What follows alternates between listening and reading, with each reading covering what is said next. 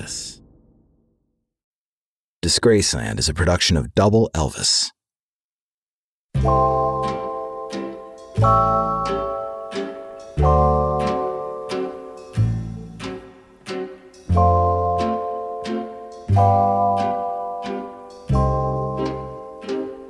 The stories about Rolling Stones founding guitar player Brian Jones are insane. He was a serial abuser of women. He bragged of sleeping with 64 women in 19 days, fathering an estimated, though precisely unknown, 6 illegitimate children.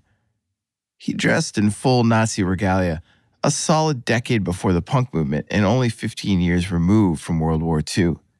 He sacrificed goats. He was the electric Kool-Aid acid testing ground. He was Bob Dylan's and Jimi Hendrix's favorite guitar player, and he was in part, if not almost entirely responsible for young London's obsession with the blues. He was also paranoid, wildly insecure, and an incredibly weak man, all traits that would eventually lead to his downfall. But no doubt about it, for a moment there, Brian Jones made great music. And that music you heard at the top of the show, that wasn't great music. That was a preset loop from my Mellotron called Slow Waltz Celeste Low MK1. I played you that loop because I can't afford the rights to Get Back by the Beatles. And why would I play you that specific slice of Preston-esque JoJo Fire? Could I afford it? Because that was the #1 song in America on July 3rd, 1969. And that was the day that Brian Jones decided to go for a swim in Winnie the Pooh's pool and never came back. On this episode, Slow Waltzing Celeste, JoJo Fire, Winnie the Pooh's pool, and Brian Jones. I'm Jake Brennan, and this is Disgraceland.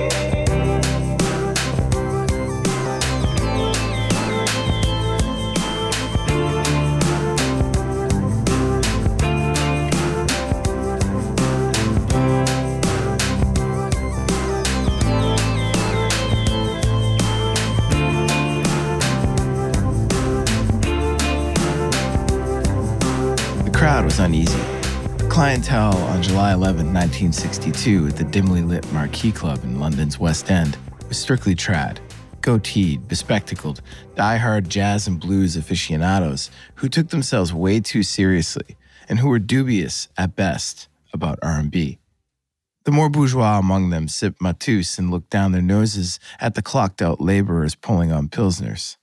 The one thing they all had in common was a curiosity about this evening's act. A scruffy mishmash of art school kids and middle-class wiseacres billing themselves as the Rolling Stones, who were waiting out their pre-first show jitters in the back room while being aired out by the club's promoter.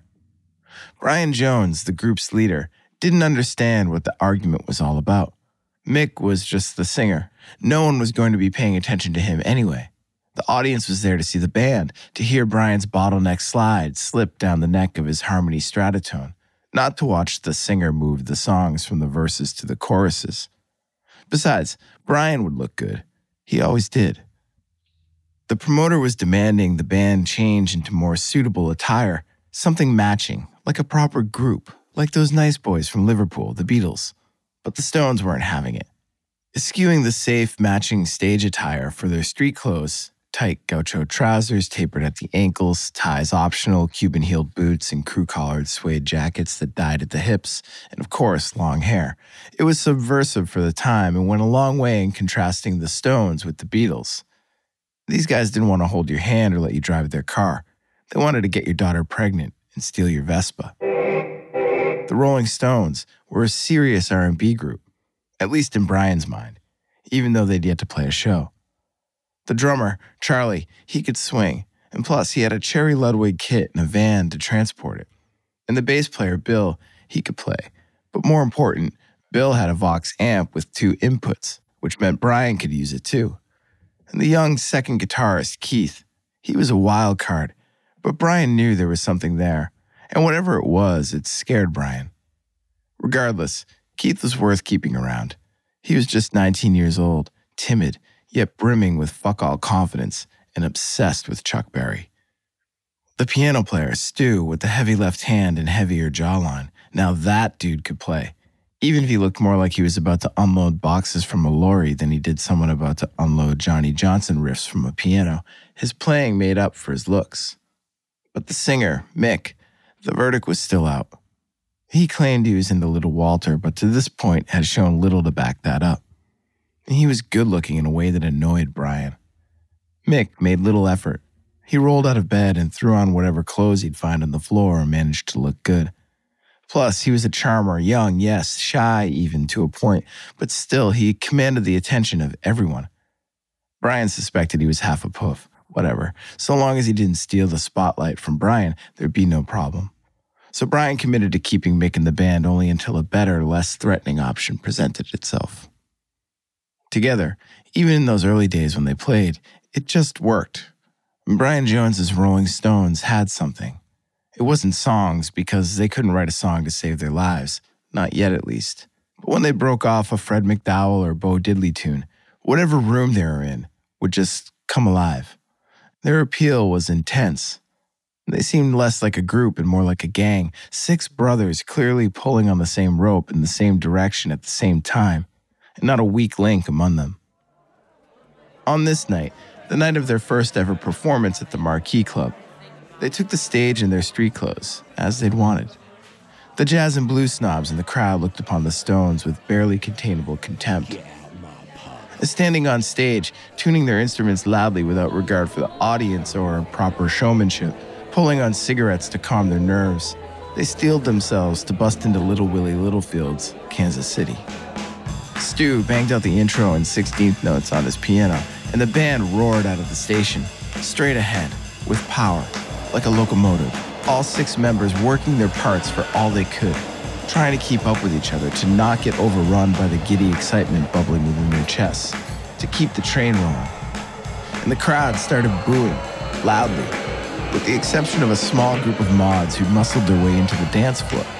They weren't having the booze from the stuffy Marquee Club regulars. This band hit the mods in their sweet spot with high-energy black music from the American South. And the Rolling Stones, despite their scruffy, irreverent look, had the stylish mods gripped. The mods, with their immaculate attire and perfectly coiffed hair, the regulatory quarter-inch over the ear and block back to the nape of the neck served as an extra affront to the Marquee Club regulars. What did these hooligans know about American music or proper jazz? So they let the mods and the Stones know about it, and the booze continued, louder, and made it near impossible to hear the band. Fuck this. The mods turned and attacked the Marquee's regulars, violently punching, kicking, and spitting. For a moment, mayhem overtook the club, but Brian and the boys played on, and order resumed. The beat-back regulars took their seats, the mods took back the dance floor, and the Rolling Stones took their first steps toward becoming England's newest hitmakers.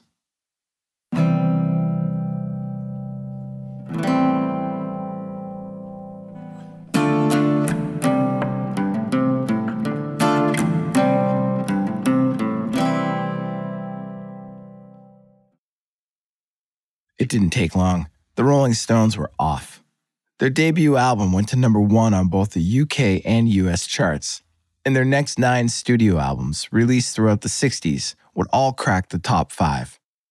The early albums rose to the top of the charts on the backs of tunes written by American blues musicians, but in no time, Mick Jagger and Keith Richards realized that to make real money, they needed to learn how to write their own songs. In the beginning, Brian tried his hand at writing too, but he was quickly discouraged by his lack of lyrical prowess.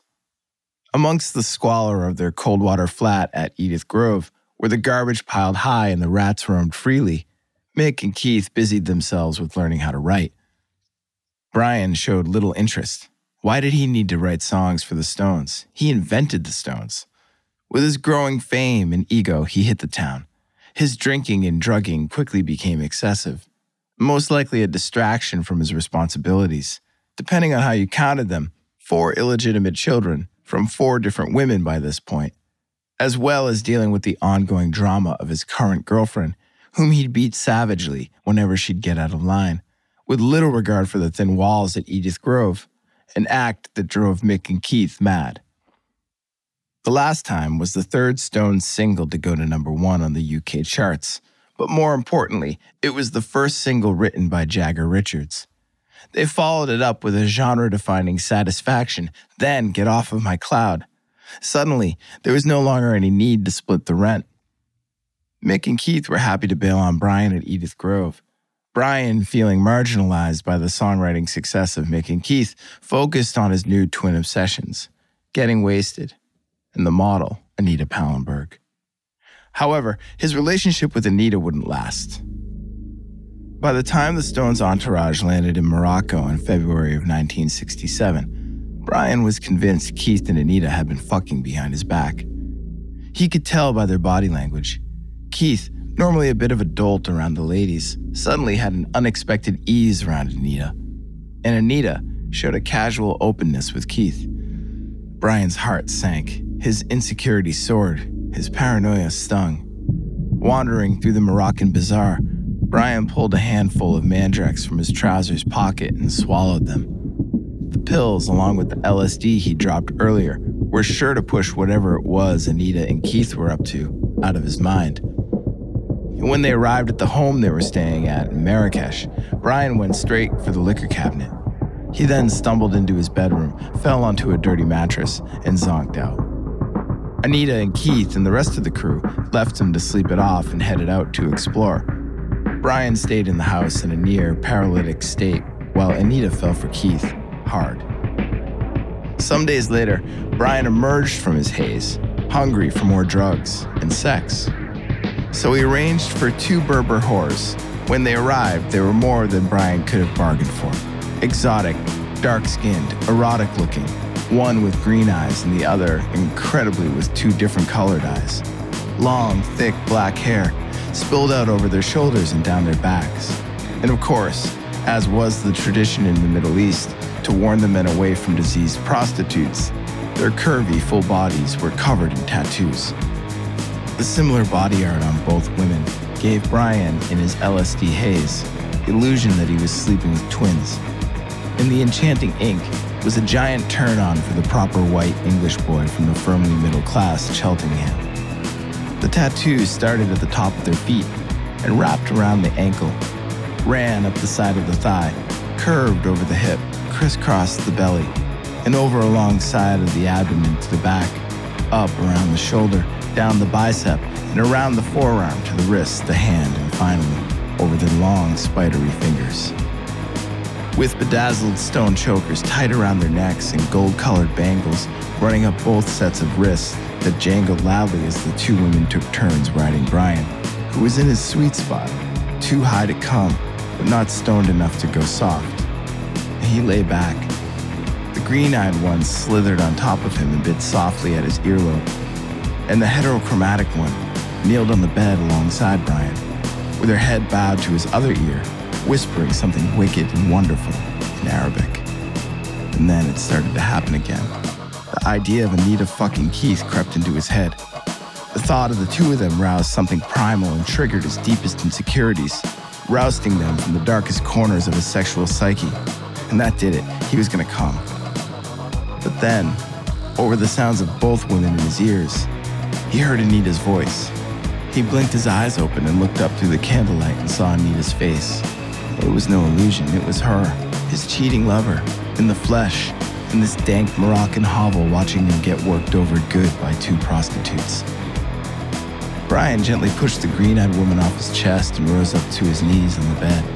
He reached out to Anita, opened his mouth, and let a slow stream of molasses-sounding words spill out into the squalid bedroom air. Come, join us, won't you? Anita, disgusted, thought otherwise and spit in his face. Something in Brian snapped. He leaped to his feet and into Anita's face, grabbed her by the neck and threw her hard into the dresser next to the bed. The prostitutes split, and Brian proceeded to do what only the weakest of men do in moments of desperation. Beat his woman. And it was a savage beating. Anita would never forget or forgive. And neither would Keith. It marked the end of their relationship.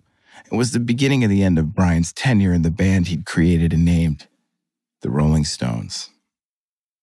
We'll be right back after this word. After Morocco, Brian was shattered. His interest in being the guitar player for the Stones was little to none. Anita tossing him off for Keith meant he'd never be able to really work with Keith again. And Mick had used Brian's disinterest in writing songs and deep descent into substances as a way to wrestle control of the band from him. And Brian could feel his band slipping away, but he was too weak to do anything about it. So again, with his weakness getting the best of him, he ran. Specifically, Brian Jones ran to the countryside. Sitting at his dining room table at Cotchford Farm, the estate once owned by A.A. Milne, author of the Winnie the Pooh books, Brian was quiet amongst his guests, his new girlfriend, Anna Woolen, his live-in handyman, Frank Thorogood, and friend, Janet Lawson. Brian was feeling melancholic. He ignored his kidney pie and took stock of where he was at the moment, on the outs. He was no longer welcome in his band and contemplating a lucrative cash buyout from Mick, Keith, and Stone's management to go away quietly. To 4 of the 5 illegitimate children that Brian knew about, he was a ghost. Some friends would come visit, most didn't. Life, it seemed, was passing him by. But his life, he thought, despite its complications, did have its perks. He'd basically been partying nonstop and reveling in stardom for the past 7 years. Thinking about this made him feel better. He'd had some times, and now his head was clearer than usual. He'd been abstaining from LSD lately. However, this afternoon, he'd been snorting coke on and off again with Frank and the other laborers working on his estate.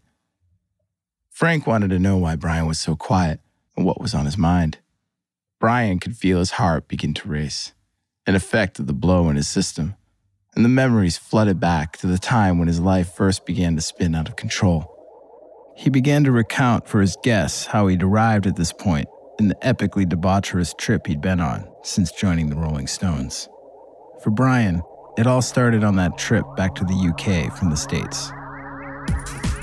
Took a charter flight on a 747 to London, landed at Heathrow, took a cab to the city center. Don't let Mick Jagger lie to you, being famous is not for the ugly. I was staying at Kensington House, the most beautiful hotel in the world. Dylan and Robbie are too. We smoke hash, jam, call a couple of friends who take me to all places, Denmark Street. I flirted a bit at Zeno's, buy some books, and then follow some girls with mod hair. I wandered around trying to get laid until it started to rain, and then went back to the Marquee. Trad Night is dead, so I go to Bag of Nails, but it's all guitarists. I find the one American chick and we dry hump on the dance floor. We cab it back to Kensington House. I strip her clothes off, suck her toes, and we fuck. Hung out for 4 or 5 days, met the world's greatest guitarist, Jimi Hendrix. Kept missing calls from Mick and Keith. Wrote my dad a postcard I never sent. Stood trial for last year's drug bust in front of a judge with hard eyes. Smoked a lot of hash and the trial gets postponed. Got paranoid, got weird, tried jumping out a window, got committed. It was boring, I'm annoyed. I split for the US with Hendrix. His band doesn't do acid, so I dosed Noel Redding on the plane. He loses his mind on a flight to California. We land, I insist on visiting a sex show, smoke a lot of hash. I meet an American TV actress and we drink absinthe at a bar called Absinthe. Monterey Pop was cool, lots of Stones fans, and the backstage was intense. Wandered around trying to pick up Grace Slick, ended up with Nico. Snort coke with Dennis Hopper and Peter Fonda until I found some blonde with big tits that reminds me of Anita. I gave her $100. In the end, she pulls me out and I come between her tits even though I'm so high I'm barely hard. Afterward, we make small talk about venereal disease, her pimp, and herself. I wake to the sound of Jerry Garcia singing. It's 8 a.m. and hot as blazes. I pretend to like it, but Jerry sounds like piss. Trade songs with Janis Joplin, then split for London by plane. Wander around the airport before locating my driver. It's only 7 p.m. My relationship with Keith is broken. Got the hang of copping. Heroin is everywhere. Went to a Ford model party, hooked up with a Romanian model named Karina. She chugs my cock back at the Hilton, which is good. Played billiards, went shopping. I think she gave me crabs. Drove an Aston Martin that belonged to George Harrison. Made out with an Apple secretary in front of Abbey Road. Saw Mick at the live broadcast of All You Need Is Love with the Beatles. Alan Klein invites us to New York. We fly commercial and stay at the Waldorf. New York swings like you can't imagine. Hendrix lets me jam with him in the Village. New York girls are tough like Berber whores. I swap hickeys with a drunk woman. After brushing my hair and calling me Mr. UK, she strips me in the bathroom of the club. Sneak into a cathedral and steal chartreuse so good my dick goes hard. I fly to Barcelona, which is a low-rent bust. Too many fat American tourists, too many lame pencil necks. I dropped acid at the Sagrada Familia, which is a trip to say the least. Cruise up the coast with Salvador Dali, but had no more acid, which sucked. Suki from London wires my hotel. I tell her to ignore making Keith's calls. Canta Cruz is beautiful, but there are no girls there, just young hippies. So I went to Switzerland, where ironically I couldn't find anyone with the time. Took FO Railway to the Shilton, which is beautiful in a way I can't describe. Took a train to Italy and ended up in Venice, where I met a hot girl who looks like Marianne Faithfull and speaks better English than I do. She's living for a year on only $1 a day. We gondola around, buy some hash. She thinks I'm a capitalist because my hotel room costs more for one night than she's spending her entire trip. She doesn't mind so much when I pay the bills. I ditch her and hook up with a couple who obviously want a threesome. Too much tension there with the geek officer driving to Rome and offer I jump at. I'm too stoned to arrange for travel. The wife turns out to be a freak. The guy starts to freak out on me. It's like a Polanski film. We stop for a while in Florence where I see some Big Dome. I'm so high and I lose the weird couple, which is probably for the best. Ended up in Morocco, which is hot, sexy, and dirty, just like Rome, but with music. I tracked down Jujuka players who are ridiculously good. I tried to record them for 2 hours, but it's too hot and the tape machine doesn't want to work. I meet 2 underage Italian girls, so I try to talk into fucking while I jack off into them. Or I buy them some hash instead. My drug trial is coming up, so I do more drugs. I bump into some guy from Dartford who says he's Mick Jagger, but I'm sure he's a puff, so I go to London. The band is surprised to see me. The music they're working on is a shit Peppers ripoff. I pass out and dream about Elmore James. When I wake up, I'm propped on pillows, sitar in my lap. I tell Mick he can go fuck Keith. I don't know what it means, but I shake with paranoia, strum the sitar in the booth, and check out. I make my way back to Tangiers with Suki, hang in the hills, sacrifice a goat with the locals at a Pan Rights Fest, get annoyed with Suki and beat her to near death. Flew back to London to await trial for possession, pleaded guilty, judge has mercy, fined £50. Attend the rock and roll circus filming and get lost in wardrobe for a full day, and I can't find my way out. I watch John Lennon's new girlfriend freak out Chuck Berry. Mick scraps the whole thing. We get stoned and I record percussion on Midnight Rambler, and the next morning I wake up talking to myself. I retire to Christopher Robinson's home in the country. I get my drugs but barely make any music. Back here, without a band, I no longer know who I am, and I feel like a ghost of a total stranger. Brian's guest stared at him across the table. Brian took a swig of his wine and said, "So then I ended up out at Winnie the fucking Pooh's house, and now I'm gonna go for a swim."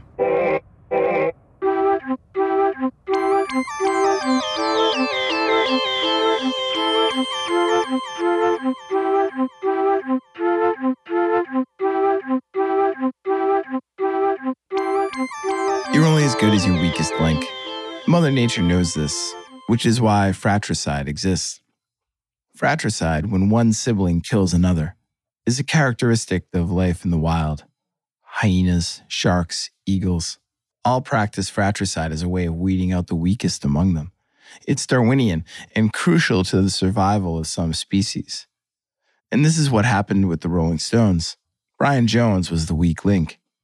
He couldn't write songs. He couldn't stay sober. He refused or was unable to keep himself together enough to contribute to the growth of the band, to their evolution, and ultimately to their survival. Think of it. If the Rolling Stones had kept Brian around back in the 60s, would they have done so much to transform culture? Would classic records like Sticky Fingers, Exile on Main Street, or Some Girls ever have been made? And would Brian Jones have been able to contribute to the Rolling Stones in the 1980s, 90s, and beyond? Touring stadiums, playing SNL, making movies with Martin Scorsese? Doubtful. More likely than not, Brian's behavior would have caught up to and handcuffed the group, halting their ascent to world's greatest rock and roll band. The Rolling Stones, back in the early days of Edith Grove, were brothers. But as they evolved from Shadoobie pub band into mold-shattering rock stars, to sustain their status in the pecking order of pop stardom, to survive, the weakest among them, Brian Jones, had to go. And so that's what happened. Brian was ousted from the band by his rock and roll animal brothers Mick and Keith, the stronger of the brood, who'd seized control to survive. And Brian's survival, without the identity that being in the Rolling Stones had allowed him, would be short-lived. He'd created the band, so he'd taken his place in it for granted. Without being a Rolling Stone, there wasn't much to live for. To hang out on your own, with no direction home, like a complete unknown, but decidedly not like a Rolling Stone. That night, after recounting his epic flameout to his Cotchford Farm guests, Brian went for a swim in his pool, and he never came back. He was found shortly after by his guest, Janet Lawson, dead as a stone at the bottom of the pool, drowned. There's a rumor about Brian Jones's death. It goes like this. Brian's live-in handyman, Frank Thorogood, was taking advantage of Brian, overstaying his welcome, milking the job for more than it was worth, using his time away from home while working on Brian's estate to party and cheat on his wife with the local girls. And Brian wanted him gone, but was, of course, too weak to get him to go away. And Frank believed Brian owed him money. Besides, the job wasn't done, so Frank wasn't going anywhere. Fuck that little moon-faced junkie cherub. That night after dinner, Frank and Janet hung by the pool while Brian swam. Janet left Brian and Frank to go inside to grab an inhaler for Brian. And before she could return, minutes later, Frank was in her face inside the house, shaking and yammering on about how something had happened to Brian. Janet ran for the pool, Frank did not. Janet dove into the pool to pull what looked like a dead stone from the bottom. Frank stood by idly. Janet pulled Brian from the pool by herself. She tried reviving him, and Frank did nothing. "Call the damn police," Janet shouted. Frank stood still. Janet ran to make the call herself. Authorities arrived shortly after, but it was too late, and Brian Jones was dead. The official cause of death by misadventure. Janet Lawson, in recent years, claimed that she believed an altercation between Frank and Brian took place while she'd gone to grab Brian's inhaler, and that Frank, either unintentionally or on purpose, did something to cause Brian to drown. And allegedly, years later, on his deathbed, Frank Thorogood confessed to Tom Keylock, the Rolling Stones chauffeur, the following: "It was me. I did Brian." Do I believe this? Maybe. Does it matter? Not really. Whether it was drowning or murder, one way or the other, Brian Jones died because he was weak. Either he was too weak to fend off his attacker, or too weak to stay sober enough to not drown in 6 feet of water, or too weak to live life without abusing substances and women, behavior that led to being alienated from his band, his friends, and his loved ones who, had they been in his life, likely would have been able to keep him upright and alive. Any way you cut it, Brian Jones was responsible for the demise of Brian Jones, which is a shame, and some would say a disgrace. I'm Jake Brennan, and this is Disgraceland.